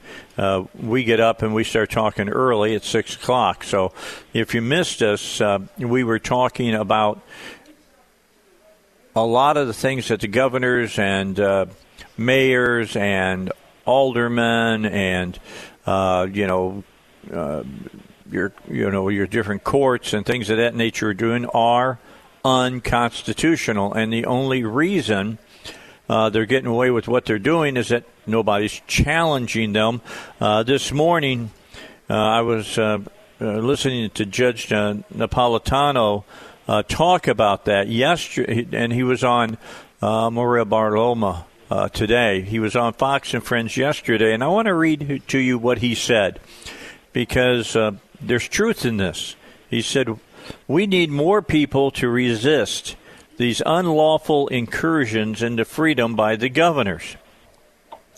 Napolitano's comments came after Ian Smith, the owner of Atlas Gym in Belmar, said that after 3 months of complying with the Garden State's stay-at-home order, now this is we're talking New Jersey, to help mitigate the spread of the coronavirus, residents and business owners are, quote, sick and tired of their rights being, quote, trampled. Atlas Gym co-owner Ian Smith is fighting back. Smith vowed to keep opening up throughout the week, even if police tried to intervene. When police arrived on the scene, Smith was told he was in violation of the order, but the officer then told everyone to, quote, "Have a nice day," unquote, allowing the gym to open as planned. The crowd then erupted in cheers and people chanted USA. Police officers returned later Monday to issue the gym a summons for violating the governor's mandate. Napolitano also said that Wisconsin Democratic Governor Tony Evers was right to concede defeat in the battle with the Republican-led state legislature over coronavirus restrictions. Last week, the Wisconsin Supreme Court ruled that Evers' administration overstepped its authority by extending the lockdown order, which originally took effect in March, from its original end date of April 24th until May 26th, without consulting legislators. The 4-3 ruling essentially reopened the state, lifting caps on the size of gatherings, allowing people to travel as they pleased, and allowed shuttered businesses to reopen, including bars and restaurants. Now, notice that in all this, when they took off the restrictions, it did not say to businesses, you must reopen. That's not what happened. They were allowed to reopen if they wanted to reopen. There's some businesses right now, the governor has given some restaurants to let them open as long as they meet certain specifics, like only 30% packed and things of that nature. Well, there's some businesses that say they don't even want to do that, so they're staying closed. Well, they're not being given a summons for staying closed. And, of course, if they opened and did 50%, that would be interesting to see what would happen then. Patrons immediately flooded to bars within hours of the decision. The law in Wisconsin says if you want to shut things down for more than 28 days, you have to get the consent of the legislature, and he didn't do that. He said he believes the same will happen in Oregon, as lawmakers are facing similar tensions, explaining that governors lack the authority for most of the lockdown restrictions. Look, you can have demonstrations. You can assemble peacefully. You can travel where you want. You just need courage, like Ian Smith and like the people who challenged the governors in Oregon and Wisconsin. Pretty interesting what Napolitano is saying, Elizabeth, and I don't think that what he's saying is false in any way, shape, or form. I'm not an attorney. I don't even play one on TV. Well, I stayed at a Holiday Inn last night, so I'm well versed. You go. But I tell you what, obviously it's not okay in our system of government for the executive branch to totally overrun the legislative branch or the judicial branch, for that matter. We're supposed to be co-equal branches, and I just don't. I totally agree with that. I still am amazed. Arkansas is one of only 8 states. Our governor did not lock us down. He urged us. They recommended a lot of things, but there were no, police in the street. Well, Little Rock's a different issue, but there were no police in the street from Governor Hutchinson's orders telling people that they couldn't go out on the street or picking you up if you're out in the, surfing off the beach, and they go out in the water and get you because you're out in public. Oh my gosh! Yeah, I agree, and it's very interesting how this is playing out now, and it's very interesting to watch how the courts are responding. Now, I've got to tell you, some of this is because President Trump has put conservatives back into the judiciary that these different cases are coming in front of them. And I'm not used to rights being up front in these decisions. I'm used to hearing the state has the right to tell you to do whatever they want you to do. It's quite refreshing, isn't it? Yeah, it is. It really is. Makes your head spin. Well, and I will say again, I am a big fan of President Trump. President Trump started off on the correct, the right foot from the beginning when he said, look, I'm the president, but the governors are the ones that need to run their states. They need to be the ones who tell you how to handle your state. It's different from the next guy. Again, they gave guidance.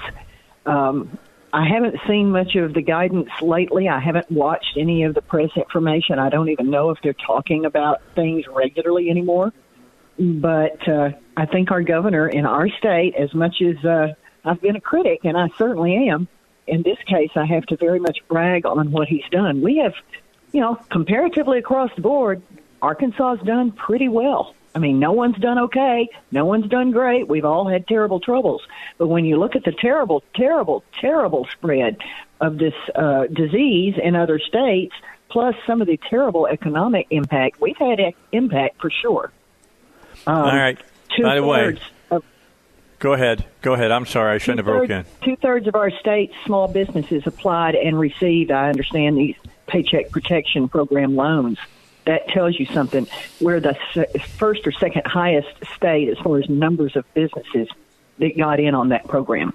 And it saved a lot of businesses. It's that simple. It has saved a lot of businesses. I just heard from Lars Larson. He cannot do today. He cannot do today, but he will be on with me tomorrow at 7:35 a.m.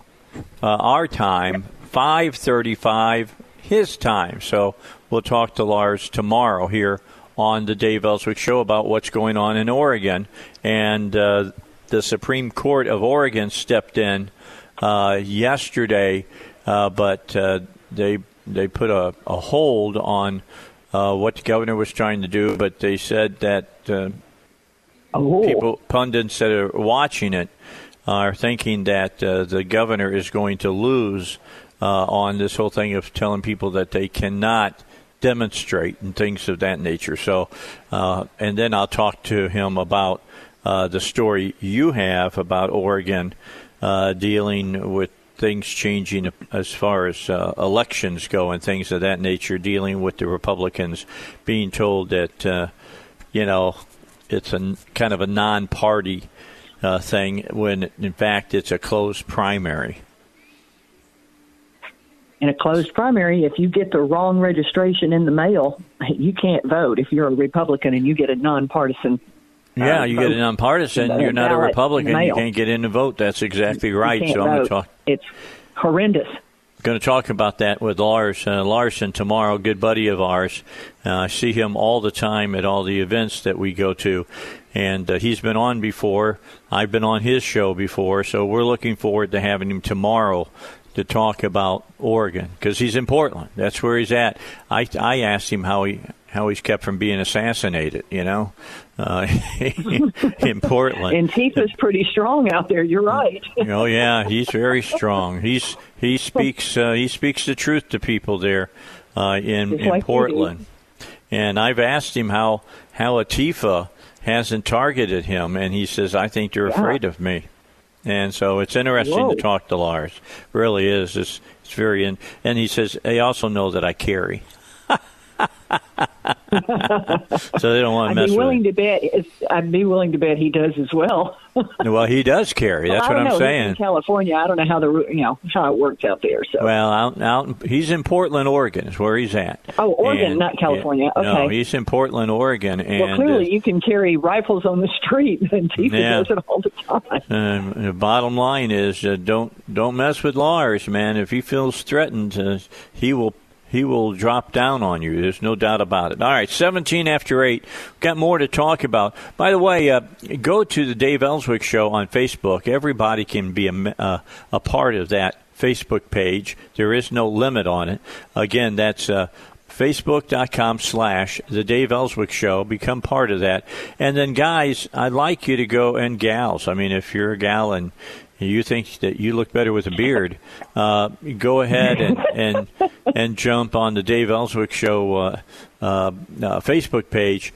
And a lot of guys have been growing beards during the coronavirus. It's 10 weeks that we've been at home. I got a pretty good goatee going right now, and I haven't looked like this, to be honest with you, since college. So. And it doesn't even look like what I had in college, because in college it wasn't gray like it is right now. So I'd just like to know, if you stop shaving, how about posting a picture of, what's your growth look like on your face? I'd kind of be interested in seeing that, as well as other people who keep in touch with the Dave Elswick Show. With that said, 18 minutes after 8, a break, and then we got traffic and weather for you. We'll be back with more right now, looking at very sunny skies today, a beautiful day, a high of 75, and for your Wednesday, another beautiful day and a high of 78. Currently in Cabot, we are looking at 61 degrees. Conway is 59 degrees. Hot Springs is 58 degrees. Little Rock, 59 degrees. Here on the Dave Elswick Show, 101.1 FM, The Answer. All right, so Lars will be on tomorrow. And Lars Larson and I are very closely aligned politically in our thought processes. And I knew he was with KXL, but I did not remember that the dial number for KXL in Portland, Oregon is 101. So this is a little kind of freaky now. I'm going to tell him about this tomorrow. But he asked, what do you want to talk about? And I said, the nut job in Oregon, Governor Brown, and then Republicans getting non-party ballots for a closed Republican primary. So I've asked him to talk about that. And I'm sure that he is up to his eyeballs in both of them. Because he and I are a lot alike. We do a lot of local stuff. He does a lot of specific Portland stuff, like I do a lot of specific Arkansas. He follows what's going on in the Portland legislature as I follow what goes on in the Arkansas legislature. I mean, look, we got plenty of talk show hosts that are on our station here at The Answer, or at Lars's station at KXL in Portland, that are the big national talkers, and they're talking all of the national news. But if you want to know what's going on locally, you deal with me or you deal with him, because we dig into that stuff and get into it. That's how Elizabeth got involved with my show, is that she's very interested in local politics too, believes as I do that the more local your government is, the closer it is to you, so that you can actually have an effect on your local government. You can actually call up and talk to, without much of a problem, typically your state rep or your state senator, and even more so the guy who's your quorum court member or your city council member. And if you're listening, you should take advantage of that yes. regularly. You should have a relationship with the people who represent you. Okay, that's their job, and that's your job. Our system was set up for participatory governance. Big words. That means it was set up for we the people, for the people, by the people. That means we got to play our part, and that's the part that I think may be lacking a lot, except for complaining. Complaining is not really helpful. It's they don't want to hear from you. But you don't need to just fuss all the time. Yeah, you Elizabeth, need to be able to say, I have a complaint, but here's a thought. Here's a solution. Here's what I'd like to see done. Here's what I'm willing to do to help you get it done. It's a participatory government. Yeah, call them up when you got good things to say about them, as well as when you got bad things to say about them. Now, I know that there are some politicians that it is hard to find something good to say about them. But if you work real hard, you can do that, because, you want them to call and think, wow, I wonder what Dave wants to talk about today, and the first thing that goes through their mind is not, oh, God, Elswick's calling me again. Now, and he's going to have a gotcha question. Yeah. Sometimes that can happen with me, just because I typically am getting into their bridge work because they're doing stuff that they shouldn't be doing. But that's just the nature of the beast that I'm involved in. Just know that. That's the reporting part of the story. Be nice and be respectful. I'm not disrespectful when I talk to these people. I really am not. They irritate me at times to no end. Don't get me wrong. They irritate the fire out of me. But I try to be respectful to them. All right, when we come back, go ahead, Elizabeth. Go ahead. Sorry, the hint on that one is to not drop down, and you never do this, drop down into personal attacks. You're talking about the issue, you're talking about the policy, the problem, the situation, whatever, but don't drop down into the personal attacks. That just makes everybody down in the gutter. And I won't even complain that it's the other side that does it all the time, and conservatives don't want to do that. Yeah, we're going to come back here after the news, which is, after Sean Hannity. But we definitely have different things to talk about today. There is a mystery Secretary Rice letter that has not been fully declassified, and people are asking for that. And I got a bunch of sound that I haven't gotten to today because we've been talking about so many different things. With that in mind, just hold on to that for us, Heidi, because I can get to those questions coming up in the future. And then Elon Musk said that he just put a Tesla feature in that's worth $100,000. All right, so I got to ask you if you saw this yesterday, Elizabeth, but the Democrats are already saying that they're going to try to impeach the president again, or they're looking into impeaching the president again. Did you see that? I did see that, and in fact, I got a text from a friend that said, I'm really, really, really angry now. I don't know what to even think about that. Do they really believe that they can continue to distract the American people this way? I guess they can. They've done it so far. I can answer my own question. I frankly heard it on the television and I turned it off. I thought, I don't even want to know about this right now. What do you think? I can't imagine. What is wrong with these people? What kind of people do this? People who have TDS. I mean, that's very, very clear. I mean, we're talking about Trump derangement syndrome. Anything but Trump, anybody but Trump, anything dealing with anything but Trump. Republicans issued a blunt warning to Democrats during 2 days of debate that ended with a key committee vote on Friday, approving articles of impeachment against President Donald Trump, predicting the party in power in the House would pay a price for trying to remove the president again from office. So it just says, say goodbye to your majority status in the House, said Representative Ken Buck, Republican of Colorado, and please join us in January of 2021 when President Trump is inaugurated again. As they prepare to move toward a final House vote and a divisive partisan Senate trial early next year, Democrats in Congress are under mounting pressure to prove that they made the right choice in pursuing an impeachment investigation into Trump's conduct with the Ukraine. Polls show the public is split on impeachment, with half the country in support and the other half opposed. Democratic voters in key 2020 primary and general election states expressed ambivalence about the impeachment investigation and how it would impact the party in the elections year. In Iowa, for instance, impeachment is something that people are aware of, but it's not the first thing on most voters' minds. What a big surprise. I mean, we just went through with this and got it done, and he was found not guilty.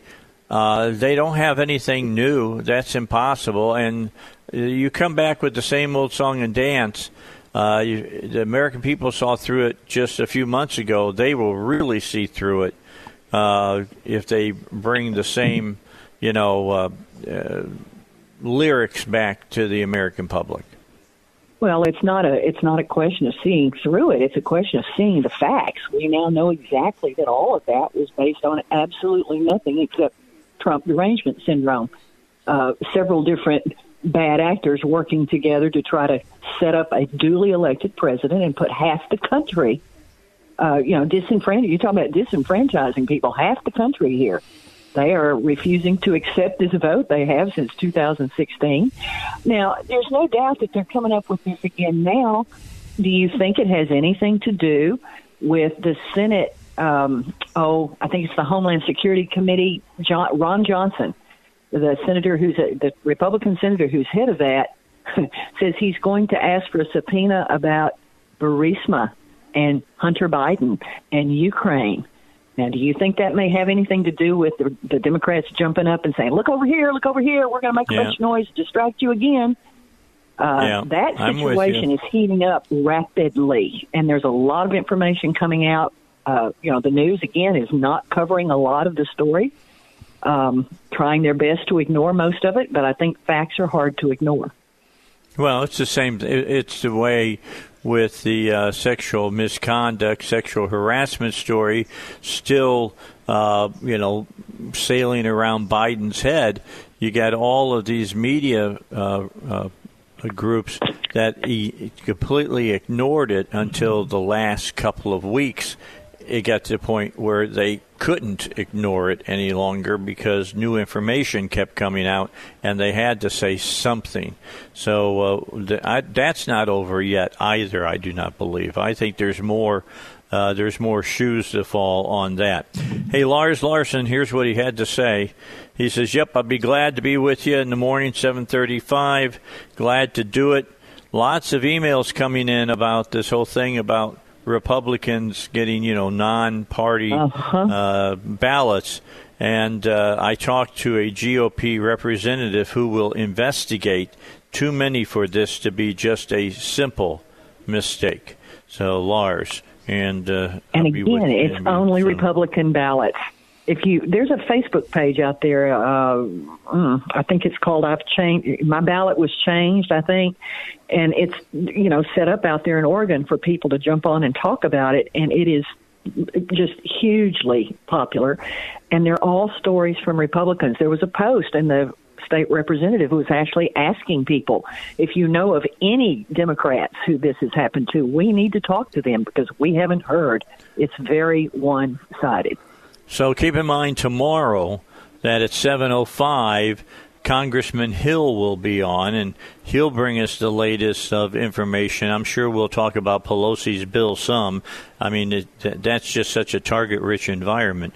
And then Lars Larson from KXL in Portland will join us, good buddy of mine, and we'll talk about what's going on out there with the governor, what's going on out there about this primary, all of that. Lars will have it for us at 7:35 tomorrow morning here on the Dave Elswick Show. Don't forget Joe and Duck will be on tomorrow as well in the 8 o'clock hour.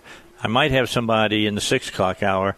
I've had a few people asking if I'd be interested to talk about this or that, and sometimes, the things that they want to talk about, I know that you'd be really interested in talking about. Others they're ahead of the news curve. In other words, they want to talk about something, but the story really hasn't been out there long enough for you, the listener, to be down with it. So I like to hold until people have gotten a feel for these different stories and what's going on. I get ahead. As Elizabeth will tell you, we sit and talk at times, and I'll mention stories, and it's ones that you probably won't see in the news for a couple of weeks, and I'm ready to talk about them. But if I bring it out, you're going, what are you talking about that for, Dave? And then 2 weeks later, it starts breaking in news, and they go, well, Dave said something about that. I remember that. So he knew something was going on before everybody else knew something was going on. It's just part of the deal of being a talk show host, and have been around being a talk show host for over 35 years. I mean, you make friends, you make contacts, you get information. That's just the way it all works here on the Dave Elswick Show. Like Lars Larson. He'll be in tomorrow. He'll tell you all about those stories. That's going to be, we were hoping to get him today because I wanted Elizabeth to be able to ask Lars some questions because Lars would like you, Elizabeth. Yeah, you'll send them to me. You'll email me. Go ahead. I'm just really interested and horrified about the story about the voting, about the ballots, because it looks like even Arkansas will probably have to utilize more mail-in votes and maybe absentee ballots. I don't know how they're going to handle it. But if people are not willing to get out and go to the polls in November, How are we going to do this? It's something we need to really keep on our radar and keep an eye on. I'm always watching your Facebook page, and your listeners are really active this morning. The post that we talked about, Dr. Pelosi talking to Trump about his medical condition. Oh, yeah, about him being fat. Clark Granderson says Pelosi is morbidly stupid.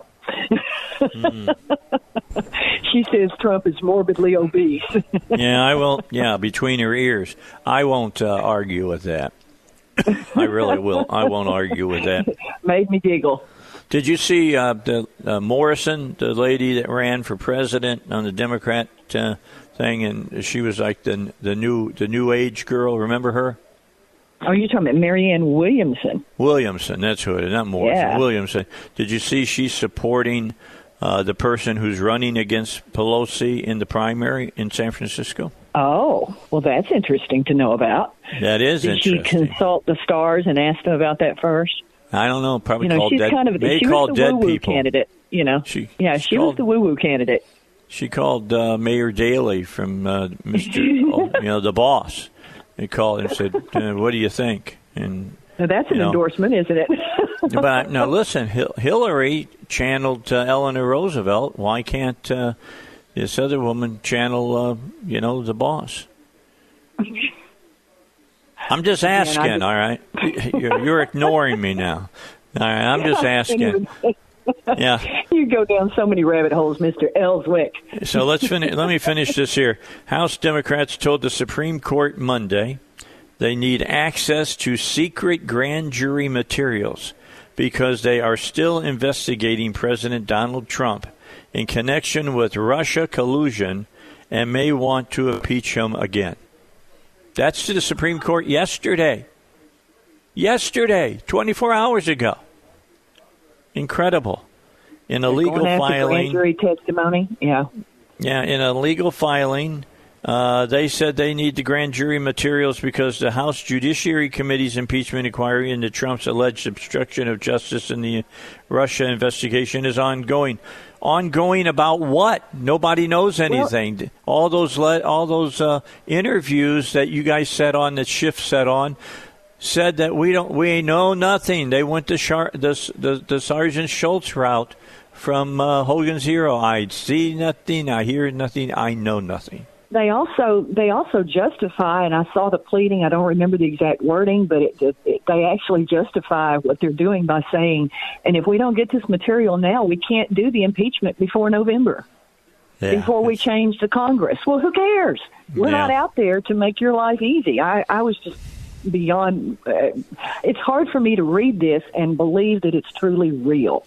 There's those parody websites out there that call, The Onion, the Babylon Bee, whatever. Yeah. I keep thinking I'm reading something from those websites. Well, it's an alternative universe of some kind. Yeah. Anyway, the House Democrats told the Supreme Court yesterday they need access to secret grand jury materials because they are still investigating President Donald Trump in connection with Russia collusion and may want to impeach him again in 2021. Now, wait a second. Is this the Democrats saying we know Biden can't win? That may be part of that, huh? It could be. Sounds that way. It could be. All right. That way. Anyway, they're also admitting, basically right there in the pleading, by doing this, we know the whole thing before was not factual on any level. So they're basically admitting that they're going to proceed on a non-factual basis. In other words, we can lie to you. We all know it. You know it. We know it. We know that you know that we know it, and we're going to do it anyway. Yeah, it's crazy. I mean, what a slap! What a slap to the voters. I don't understand why people aren't rioting in the streets. They're going to waste another $25 million or $1 billion. I have no idea exactly how much they wasted in the first. So just know they're going to waste that money again.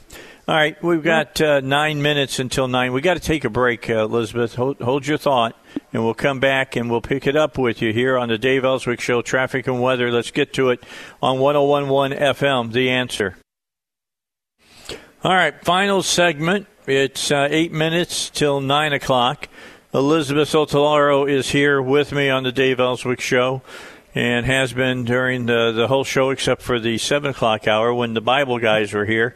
Had an interesting discussion with them. Senator Ron Johnson, Republican of Wisconsin, asked the Trump administration to declassify the entire email that President Obama's former national security, Susan Rice, sent herself just before her boss was about to leave office. Politico reported Monday that it viewed Johnson's letter, which requested that Rice's entire email that touched on the January 5th, and that's an important meeting. That's the one where the president, Biden, CIA director, NSA director, Comey of the FBI, and others were all in attendance doing their thing. Such the email summarizes the meeting where Obama and his top officials discussed the Michael Flynn case. Flynn was President Trump's first national security advisor. Earlier this month, the AG William Barr, his Justice Department, dismissed the case against Flynn, who is seen as the key prosecution witness from Robert Mueller's investigation into the Trump campaign. Trump has been trying to go on the offensive after a string of developments, he says, bolstered his claim that the Russian collusion investigation conducted was nothing more than a political witch hunt. And if you've read those letters from the interviews that the FBI did with all of the bigwigs in the Trump administration, they all, to a letter, they all said they had no solid information that the president was guilty with collusion. They said, we thought, we felt, it was all based on feelings. But when it came to what can you prove, it was we can't prove nothing. Zip. That's it.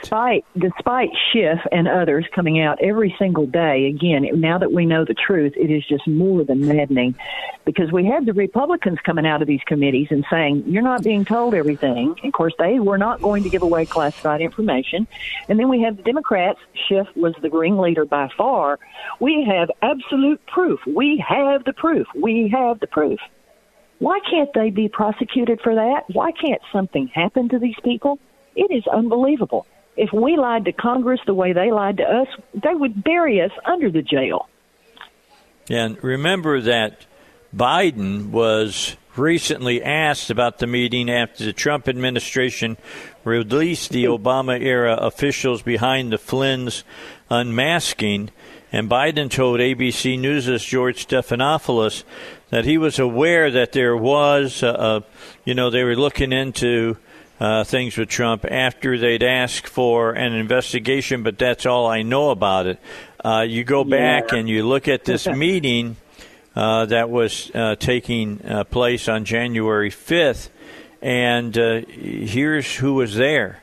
It was the president, the vice president, the, Rice, the security person. Susan Rice. The FBI Director, James Comey, Deputy Attorney General Sally Yates, then CIA Director John Brennan, and then Director of National Intelligence, James Clapper, and they talked about the Flynn investigation. And not more than a few days right after this, we had all these unmasking attempts by these people. Now, Biden said he didn't know what crap was going on, and he was out unmasking Flynn like the rest of them. Biden's been caught in a lie. He asked for Flynn, and he said he didn't know anything about it. That in and of itself, if it had been a Republican, he'd be out of the race. The media would have drummed him out by now. And yet, Joe Biden just keeps rocking along. Again, this whole thing in the beginning was based on nothing.